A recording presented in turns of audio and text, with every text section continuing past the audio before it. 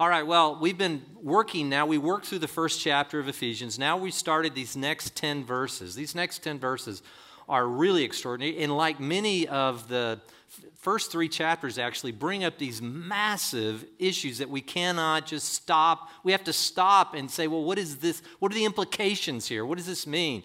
And we've looked at the wrath of God. We've looked at predestination. We've looked at being chosen. We've looked at our inheritance that's in Christ, the incredible riches that are found in Christ.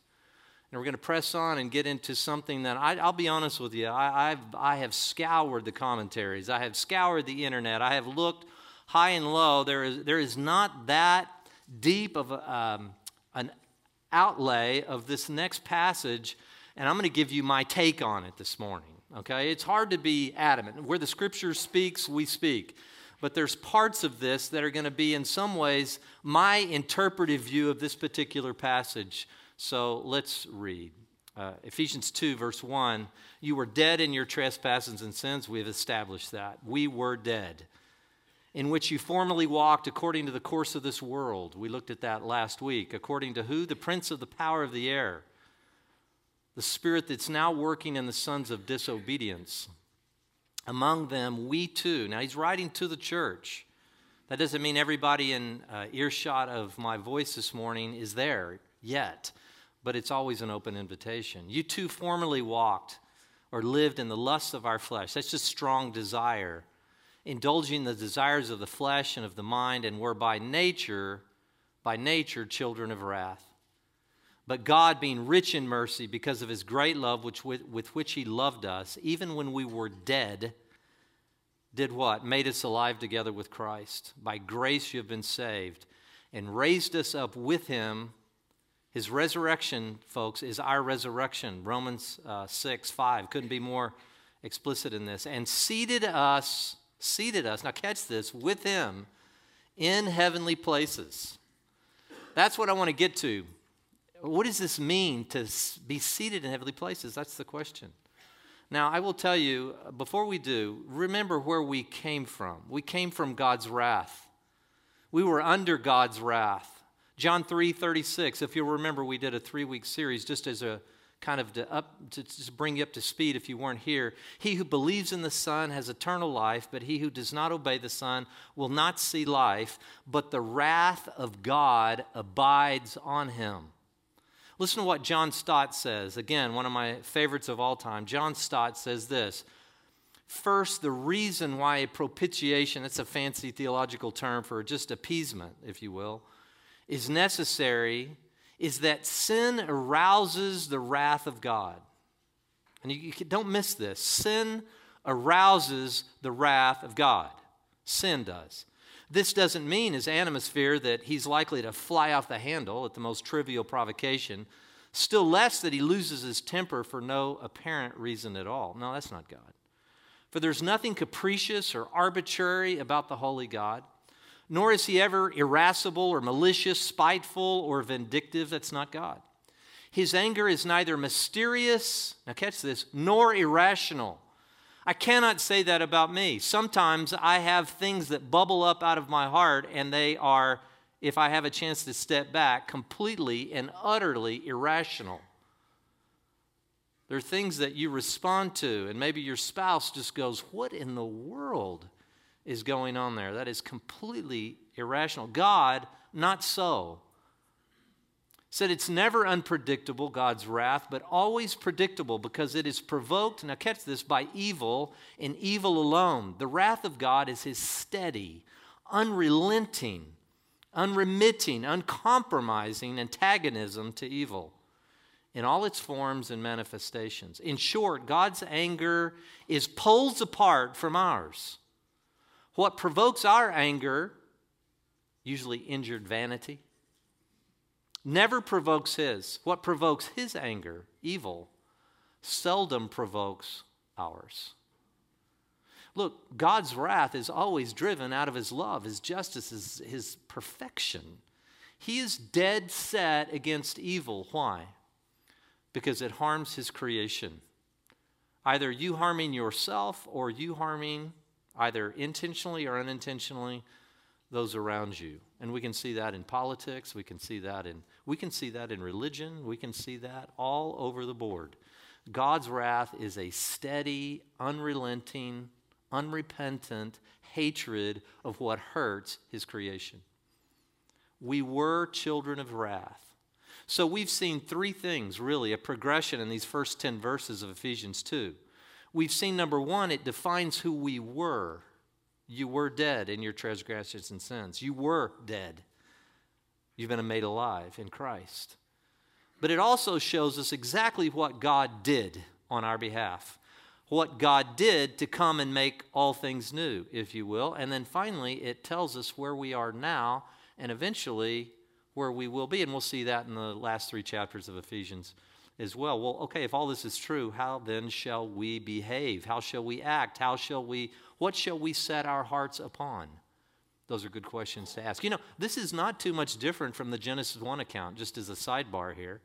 If you go back into Genesis 1, you say that everything was formless and void, and God's Spirit was hovering over this. And then all of a sudden he spoke, "Let there be light," and light exploded on the scene, and then God follows by saying, "And it was good." He says that, repeats that refrain 6 times, "And it was good, and it was good, and it was good." You see, you get this meta-narrative right in the beginning, the first couple of verses in Genesis chapter 1, which is God's Spirit is hovering over creation, just as he hovered over you if you know Jesus today. It was formless and void. We were dead. Spiritually speaking, we were dead. And yet he spoke, "Let there be light," and the very light of Christ shone in our hearts, and now we have a whole new future. So it's really a Genesis account. Genesis 1, 2, 3, through that first few verses, is a picture, a meta-narrative for exactly what happened to us spiritually. The question will always be, has that happened to you spiritually yet? That's always going to be the question. So, but this next part just grabs me, and I've known it, and I've even taught it, but I've thought more deeply about it this last week than I think I've ever thought about it. You've been seated with Christ in heavenly places. What does that mean? What does that mean? You've been seated with Christ in heavenly places.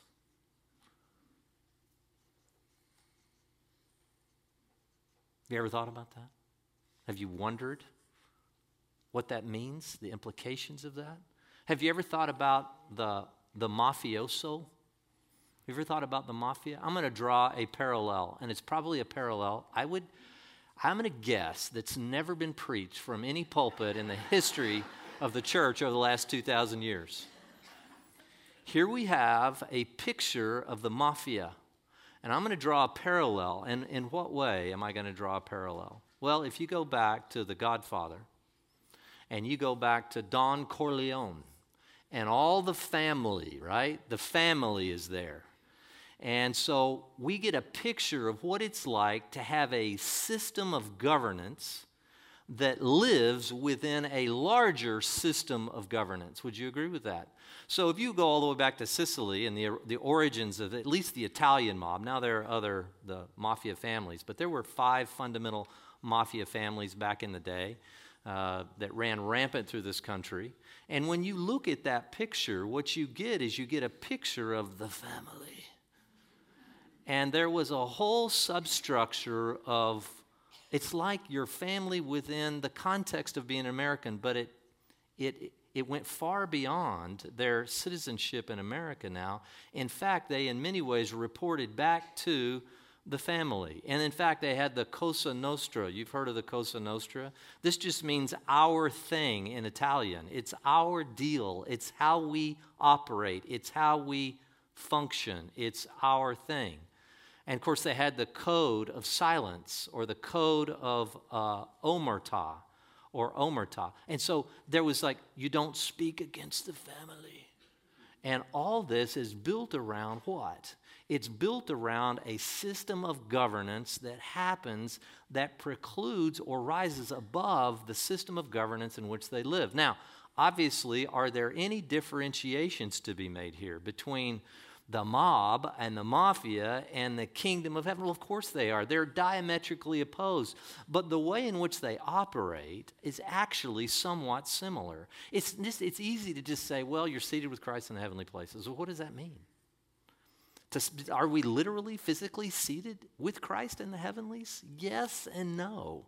But in some ways, and we'll see this in a second, we are ambassadors of another kingdom.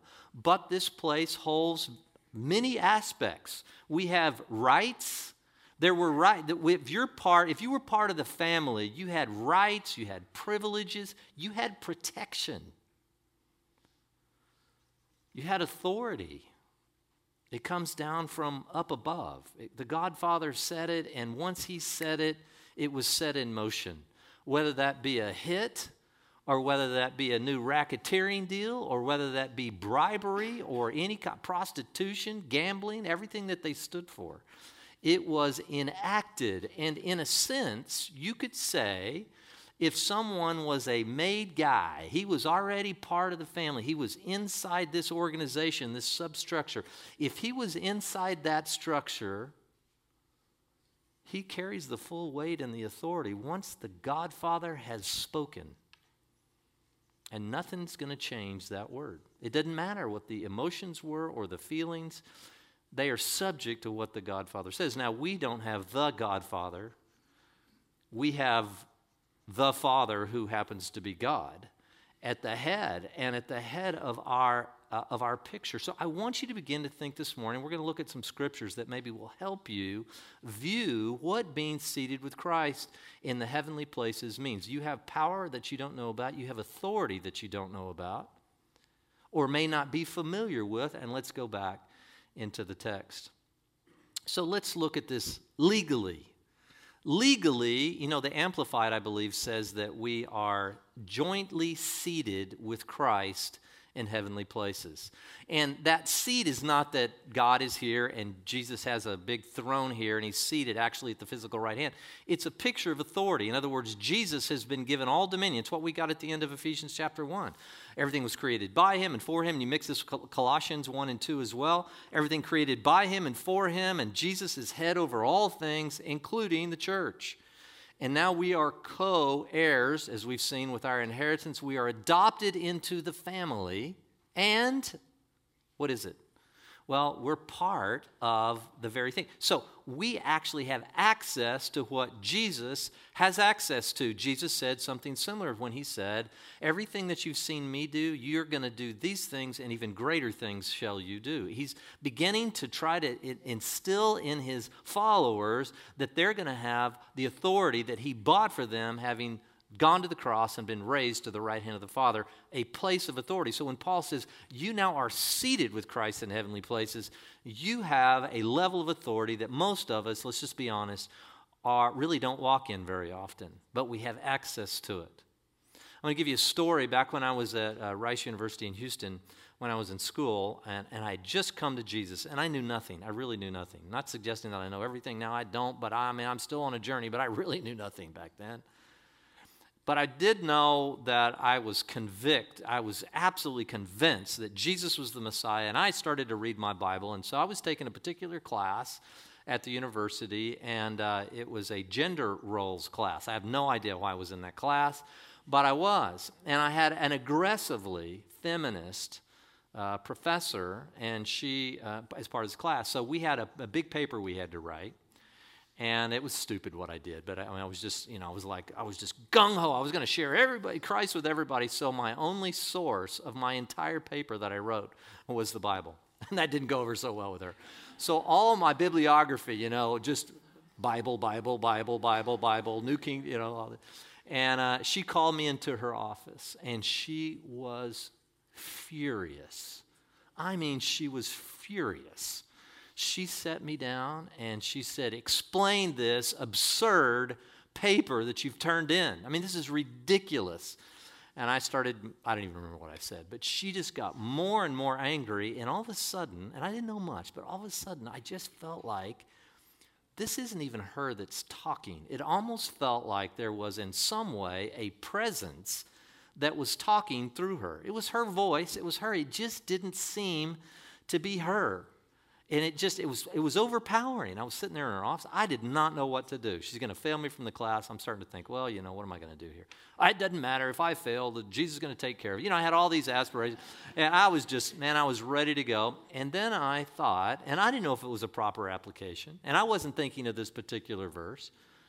But I had read somewhere where you can, bind what's on bind on earth what's bound in heaven and loose on earth. And so and I understand there are wide-ranging interpretations of exactly what that means. That's speaking of the law. Is that speaking of, trust me, I know, I've done a lot of search. But at that time, that was me. And so I knew Jesus cast out devils, so I'm going to cast a devil out of this professor. And I was ready to roll. So you know what? I thought, well, maybe I probably just shouldn't stand up and shout it out because I don't know necessarily what's in there. But she began to get more and more angry, and I'm talking volatile. And so I put my hand like this over my mouth, and I just began to say, Lord, in Jesus' name, I don't know what spirit, it's what we read here, we were, the prince of the power ever, the spirit that is now working in the sons of disobedience. Theologians disagree on whether that's a spirit, just a general kind of spirit of the age or whatever. But there was a powerful spirit. I'm not saying it was a demon or a collection of demons, but I'm just saying there was a powerful spiritual force behind her words. That was evident to me. And I just said, in Jesus' name, I just bind that spirit of whatever it was. But something came to my mind, and I just began to pray that. And as God is my witness, if you're a guest here, you don't have to believe this, but if you're part of the family, you have to believe it. No. So I'm not exaggerating, the moment I began to speak that, and I was speaking out loud, but under my breath, but out loud. The moment I began to speak that, and she said, you are, it's as if, I'm not exaggerating the story, and this has happened to me numerous times since then. She really, it's like all of a sudden, all the air had gone out of what she was doing. And anyway, she let me rewrite the paper. I rewrote it. She gave me like a B or something, and I went on from the class. So you think not a big deal. About, I don't know, it was the following semester or maybe 2 semesters later, and I hadn't seen her again. She passed me in her class, and she was really not confrontational after that at all towards me. But a good semester later, I can't even remember, I was walking across campus, and I heard, Jeff, and I kind of looked around, and here she came walking towards me, and I'm like, who is this, most of the girls at Rice had hairy legs, but anyway, she didn't have hairy legs. I should say, Lord, I've said something. But anyway, she came walking towards me, and she walked up, and I said, oh, and then I recognized that it was the professor, and she came up very close, and she looked me right in the eye, and she said, our encounter in my office has forever changed my life. Now, what do you do with that?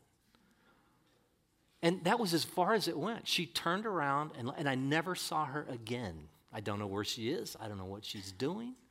I can't, it's a story, but it felt like I had authority. It felt like in Christ's name there was a spirit. It's not just, I'm trying to convince my buddy and to come to church with me, and as if it's some powerful power of persuasion that we have. If we get nothing from this first theological aspect of the chapters 1 and 2, it's like we were dead. It takes the Spirit of the living God coming down, confronting the very powers of the enemy itself, and changing the way the mind views the world.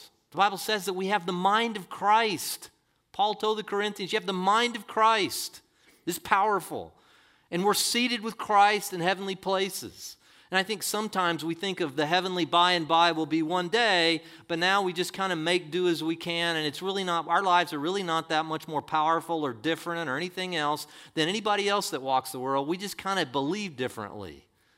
Look, we cannot look at life that way. Otherwise, you will sit and you won't look that much different. But if you begin to understand that you have power, authority in the name of Jesus, it's the name of Jesus that did that. It's the Spirit of the living God. It had nothing to do with me other than for that moment, I ask the question, I leave it to your own judgment, but did I have the opportunity to be a conduit to something that's extraordinarily powerful?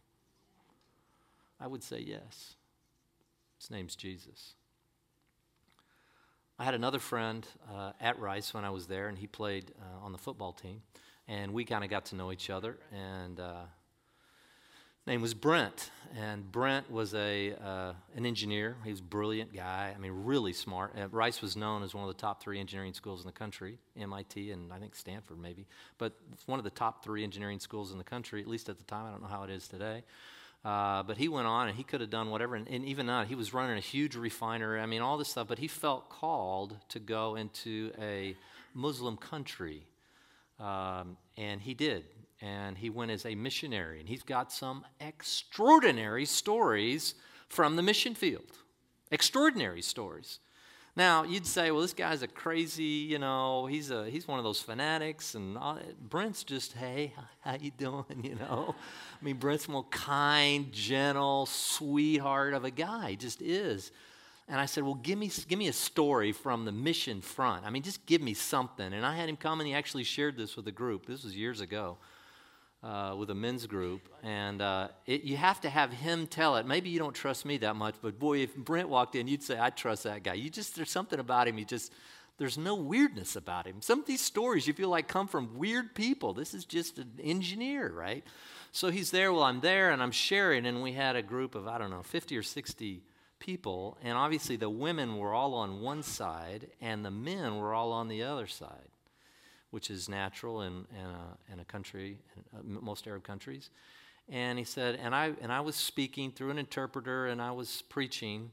And at the end, a man came over, and he goes, please, you have to help me. My wife is crazy. And don't shake your head.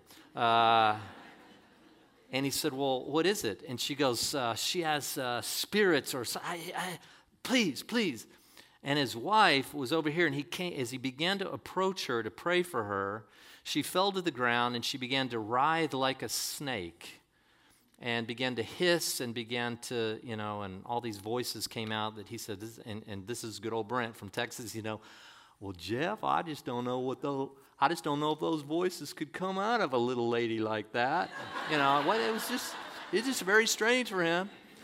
And she began to slither along the ground, and he said, and I looked down, and she was wrapped around my leg, hissing.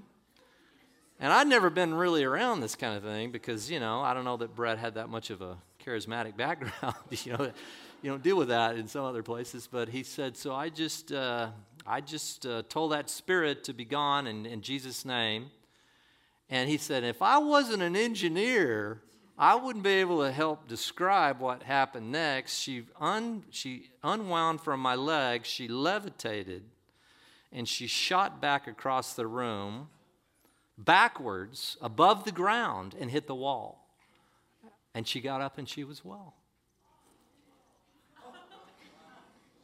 Well, Brent, I don't know if I can believe that. I don't know if I'd have believed it if I hadn't seen it with these own 2 eyes of mine, good old Brent. He goes, I'm an engineer, and I'm just telling you, force and gravity and all that, it was all superseded by whatever happened there. And he was telling this story. And so the question is there a spiritual realm? Well, you can't even get into this Bible. I don't believe in I'll go with the Bible, but I don't believe in devil and all that kind of Satan and all that spiritual stuff. Look, you cannot. It may make you uncomfortable. Of course it does. It makes me uncomfortable. You read the New Testament and you see Jesus, and at various times, spirits were cast out of people, and the Spirit was hovering over these people. And God and Jesus was the light of the world. He says, behold, I am the light of the world. And these spirits came out of people, and they were the Bible says, in their right mind. And they would be clothed, and they would go about their lives. What does it mean to be seated with Christ in heavenly places? Well, in part, it means that you have the legal authority now over the darkness of this world. Does that mean we do it well? Does it mean these are uncomfortable topics for me? I'm just telling you, let's read the Bible, and you'll see story after story. That's what this is about. Paul is trying to get their attention here. You have privileges, you have protection, but you do have authority. You do have you do have power. 2 Corinthians chapter 5. 2 Corinthians chapter 5. Many of you will know this pretty well. 2 Corinthians 5. We'll start here in verse 17. Therefore, if anyone is in Christ, that's the whole thing. Ephesians 1 was just in Christ, in Christ. You have an inheritance in Christ. You're in Christ. Now Paul takes up this in his letter to the Corinthians. He says, if anyone is in Christ, he is a new creation. Old things passed away. Behold, new things have come. Now all these things are from God. Okay? All these things are from God, who reconciled us to himself through Christ and gave us the ministry of reconciliation. So not the Godfather, but the Father, who is God, is now sending us on a mission of reconciliation. We are reconcilers. Once you come to Christ, you become reconciled, and now you go back into a dark, hurting world with the Spirit that is in you. And you begin to hover over the lives of people around you that God puts in your path. You are the light of the world, Jesus said. Of course, he's the light of the world. And he says, now you're the light of the world. Because I live inside of you. Hover over people, care for people, invite people over for dinner that'll never be able to repay you. Get involved in people's lives. Use whatever gift it is. That's what we'll see in the latter part of these 10 verses. You become God's workmanship. Namely, that God was in Christ reconciling the world to himself, not counting their trespasses against them, and he has committed to us the word of reconciliation. Therefore, we are what? Ambassadors of Christ. As though God were making an appeal through us, we beg you on behalf of Christ, be reconciled to God. So what Paul's saying is we are ambassadors. Now, what is an ambassador? An ambassador is someone that goes and has the authority of the home country. He then goes into another country and takes residence there and is a representative of another country. And Paul's using that very language here. We are not supposed to be at home here. Yes, I'm an American. Yes, I'm a Californian. Yes, I'm a La Quintaite. Yes, I'm all these things. I have residency here to some degree, but it's tent dwelling. It's not a permanent abode for me. I carry the power, the authority, and the word, the protection from another kingdom, and I'm bringing it down here now. I live first and foremost as a citizen of the kingdom of heaven because I've been what? I've repented, I've been baptized for the forgiveness of sin, and now I have the Creator living on the inside of me. That is powerful, folks. We are ambassadors of Christ. It's been given us. Now we take the word of reconciliation. You can be reconciled to God. People say, well, how'd you get into the ministry? I just, nothing else even turns me on at all to sell anything. I guess my personality is a salesperson. I don't know. But I'm like, I can't find anything, and I'm certainly not selling it. It's a free gift, but you get the point. I cannot find anything that I can get as passionate about as I can about people being reconciled to the Creator of the universe. Their lives can be made new. And God can look down and say, behold, it's good. Not that it's fallen, it's tragic, it's evil, it's dark. No, it's full of light. It's available to all who will heed the message of the gospel. Hebrews chapter 11. We have to have this mentality, okay? Hebrews chapter 11. By faith, Abraham, when he was called, obeyed by going out to a place that he was to receive for an inheritance. The same language is here. Abraham is a forerunner of the very pattern that you will walk. Moses was a forerunner of the pattern you will walk. All these were meta patterns, meta narratives. They're big pictures of how the patriarchs walked. And as you walk into that, Romans 4 says the same. If we walk in the footsteps of Abraham. So he obeyed by going to a place that he was to receive his inheritance. And when he went out, not knowing where he was going, do you understand? If God had told me, I told Judy Vosser, I don't know if she's here, but a dear friend of mine, it was Laura. I was driving down Interstate 10 the other day for coming back from somewhere, and I looked over and I just saw kind of the Church at the Red Door. Well, UCR, but I saw Church at the Red Door, and I saw the little white things swooping up, and I looked over there, and it just hit me. I'm going, if you'd told me 30 years ago that I'd have been in a pulpit, that I'd have been walking a walkout with a family like you, I'd have gone, you're crazy. God has to, you don't have to know everything. You're on a need-to-know basis. You've heard me say that before, but God, if God showed you everything he wants to do with your life, I would have messed it up badly. And yet, he's got this incredible purpose. It's a place that I will show you. By faith, he lived as an alien in the land of promise, as in a foreign land, dwelling in what? Tents. Now, why is that relevant? You can either say, okay, this is you can treat this world like it's your oyster, you own this land, this money is yours, this house is yours, this is all mine, or you can be a tent dweller. You can be someone that's ready to move and go at any wind of the Spirit in your life. That's why Jesus said those who are filled with the Spirit, they're like the wind. You don't know where they're coming, you don't know where they're going, because they're tent dwellers. They're open to the voice of the Lord as he directs them. See, this was the path that Abraham walked and the path that we should walk. He lived in tents. So, and now go on forward to verses 14 through 16. Hebrews 11, now jump down to 14 through 16. For those who say such things, make it clear that they are seeking a what? Country of their own. It's like originally, and eventually the mafia got their own identity and their own independence, but in the early days, I'm sure there was a pretty heavy link back to Sicily. And they were seeking a country. They were sent from another country, in a sense, and now they were establishing a form of rule. Now, granted, it was brutal form of rule. Our rule is very different. We're not up to racketeering and prostitution and gambling and bribery and hits.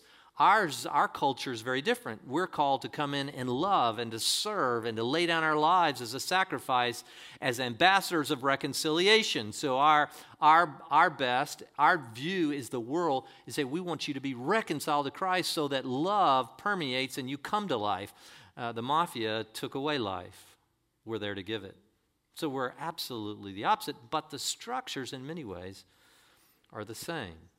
So it says, for those who say things, make it clear that they're seeking a country of their own. Do you view your life here as that? Or do you view this, well, this is, you only get one round, you only got one life, you better live it well while you're here. That is not the attitude we have.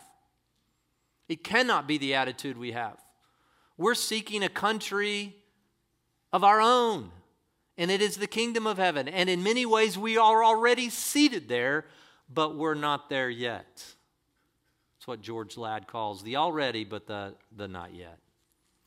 So as we look forward, we say, look, we're called to see things exactly as the home country sees them. As an ambassador, I can't go over there and say, well, this is what my president told me, or this is what I was told to say, but here's my opinion. Here's my view on America. Here's the view I have. No, it has to be consistent. And let me tell you something. If the Godfather and the mafia says do this and you go around, do an in run around and do something different, what's that mean for you? Jesus is a little more filled with grace. There have been often times that I feel like I didn't represent home country very well in this world. And he's extended me an amazing amount of grace. You got one chance in the mafia. How many chances have you had with the creator of the universe? How long have you wanted to rule and reign over your own life and not given it back to God the Father? So there's another way in which this is like a marriage. The Bible talks similarly about a marriage. We are, in a sense, also married to the kingdom's king. This is a strange dynamic. We're both co-heirs.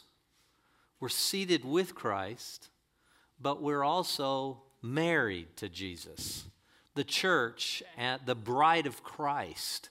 What happens when you marry in? Well, what happens? Well, you become co-owner, if you will, of the assets. In the kingdom, there are no prenups. You have all access to what Jesus has access to as a co-heir, as an inheritor, as someone who is already jointly seated with Jesus in heavenly realms. That is so hard to believe, isn't it? Oh, it's nice, Let me just... Laney did this. Thank you, Laney. Beautiful job with the stage. But could you just build me an ivory tower up here?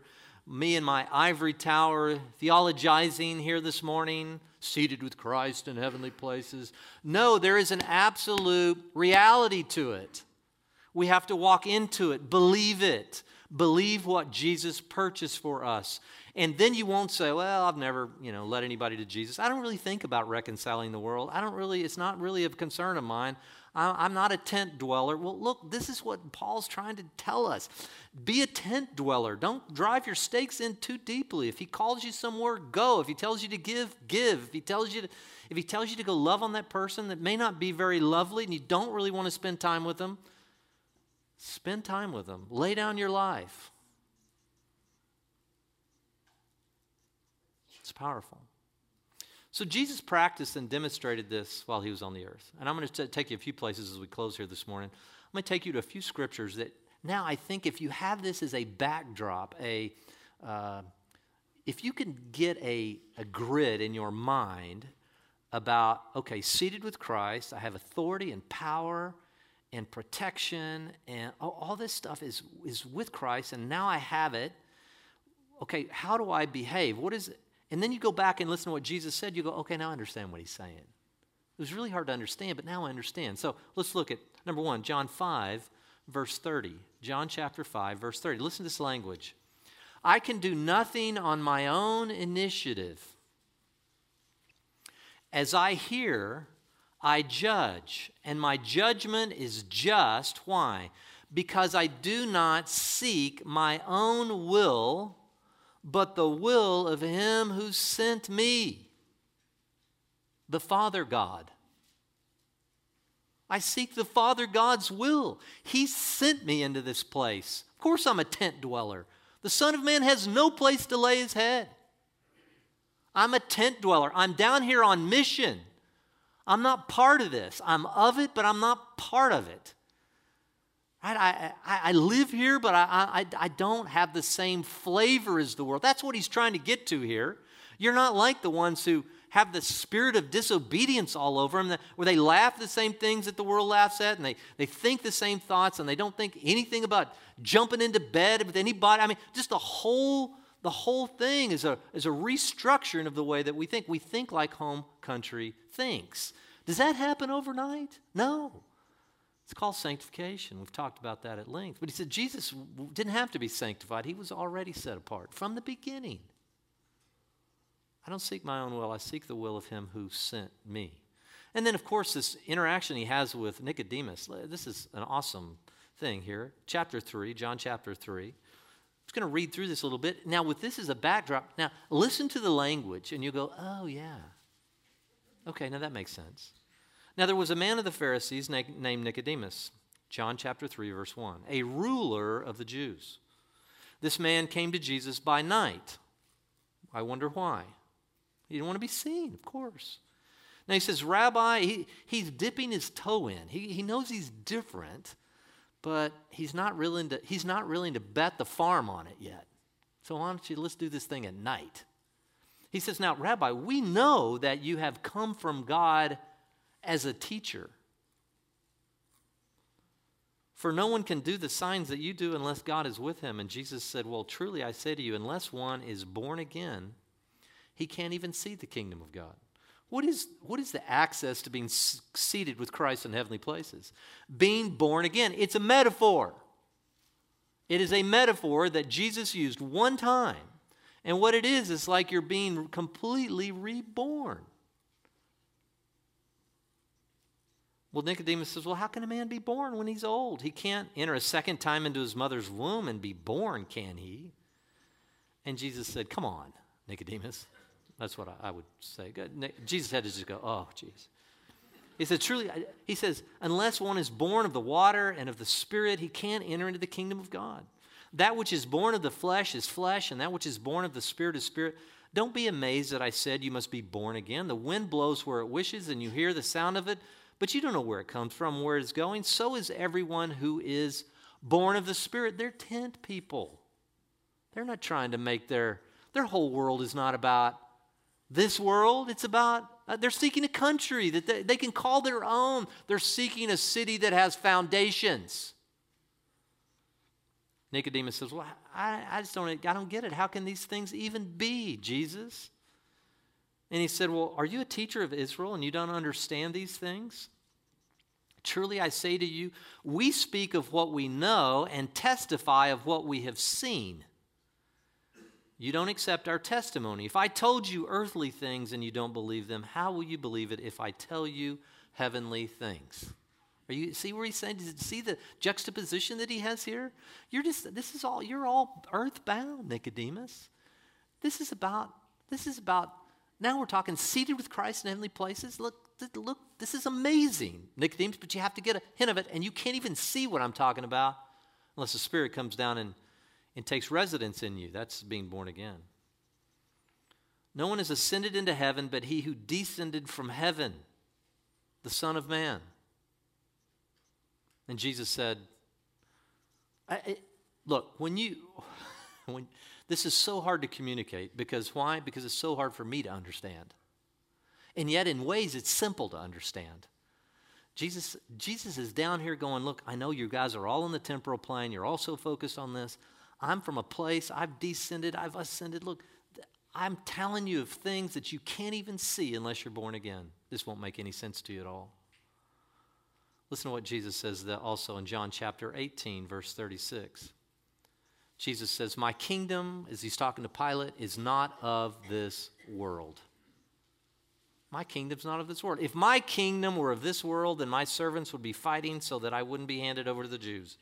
But as it is, my kingdom is not of this realm. Therefore Pilate said, so you are a king. And Jesus said, well, you say correctly that I am a king. For this I have been born, and for this I have come into the world to testify to the truth. Everyone who is of the truth hears my voice. So many of you may say, okay, that's good for Jesus. All right? He was the Son of God. He was the Messiah, the Christos. He was the anointed one. That's good for Jesus, but I'm just little old me. And I go to church and I do the things that I can, but I don't know about all this. I mean, what you're talking about now, I don't know if that's for me. And we have a long history that there's been the layman out here and somehow the laity, as if the laity had any more power than you potentially could have. Jesus, yeah, but okay, now this is Jesus way up here and we're way down here. Listen to what Jesus prays in his high priestly prayer as we close down. John 17, verse 13. Listen to his language here. This is important. How can we say, okay, Jesus had it, okay, good for Jesus, but how about us? He says, but now I come to you, and these things I speak in the world so that you may have my joy made full in themselves. Look, that's why I wanted to start with that song this morning. I know it was has a little rock and roll to it, but that joy, he wants you to have that kind of toe-tapping joy, hopefully, that you had during that first song, that first worship song. Joy. I want your joy to be full. It says, I have given them your word. This is Jesus praying to the Father, and the world has hated them. Do you expect to be loved for this message? Because they are not of the world, even as I am not of the world. I don't ask you to take them out of the world, Father, but to keep them from the evil one. And then listen to what he says. They are not of the world, my followers. Even as I am not of the world, sanctify them in the truth. Your word is truth. And then listen to this culmination. He says, Father, as you sent me into the world, I also have sent them into the world. Now, you'd say, well, we were in the world and then we got saved, but now we're just still in the world. You're seated with Christ in the heavenlies. You are a co-heir. And now what does he do? God says, okay, your work's not done. I am going to send you back down to earth. Now, when you came to Jesus, he could have just taken your life. You get born again, and then you just immediately go to heaven. Some people say, well, I wish that would have happened. You know, boy, I've had a lot of struggles, and life's difficult. Maybe some of you right now, life is extraordinarily difficult. I just wish God would just take me. He says, wait a minute, you're down here. I'm sending you back into the world as an ambassador to be a representative of a whole different kind of way of doing life called the kingdom of heaven, the kingdom of God. If I still have you breathing down here, then there's purpose in it. Your task, to find that one thing. City slickers. You thought that was going to be the Bible, didn't you? No, it was city slickers. It's that one thing. What are you here for? Do you get that? Is that powerful? Look, Church of the Red Door wants to see you begin to new wine, your new wineskin, to flow out of you, not to keep it to yourself. New wine to be pressed and flowing out of your very spirit as an ambassador of the living God. That's what it means to be seated with Christ. You are seated with Christ in heavenly places, but you're also sent back down into the world. And if you get that, your life is going to change. Look, your life changes when Jesus comes and takes residence in you, but your life really begins to change when you begin to walk out the calling for which God has called you. What do we learn in Ephesians 1? Before the foundations of the earth were laid, you were chosen. That's too glorious for me. If that's true, we're doing the smartest thing on the planet right now, gathering, thinking, and being intentional, and talking about feeding the poor, and talking about helping, prisoners' kids, and talking about, I know we have a precious ministry guy here today from India. Rich Fraser had one from Nigeria last week. Look, we are doing really wise. You're smart to be here. If this is all just a bunch of fairy tale stuff, then you're crazy. You are crazy. But I'm the head of the line of the crazies. So new wine. Let's close with this worship song. I want you to think about these words. All these songs that are chosen have purpose in them, and they relate to the message, and then we'll close.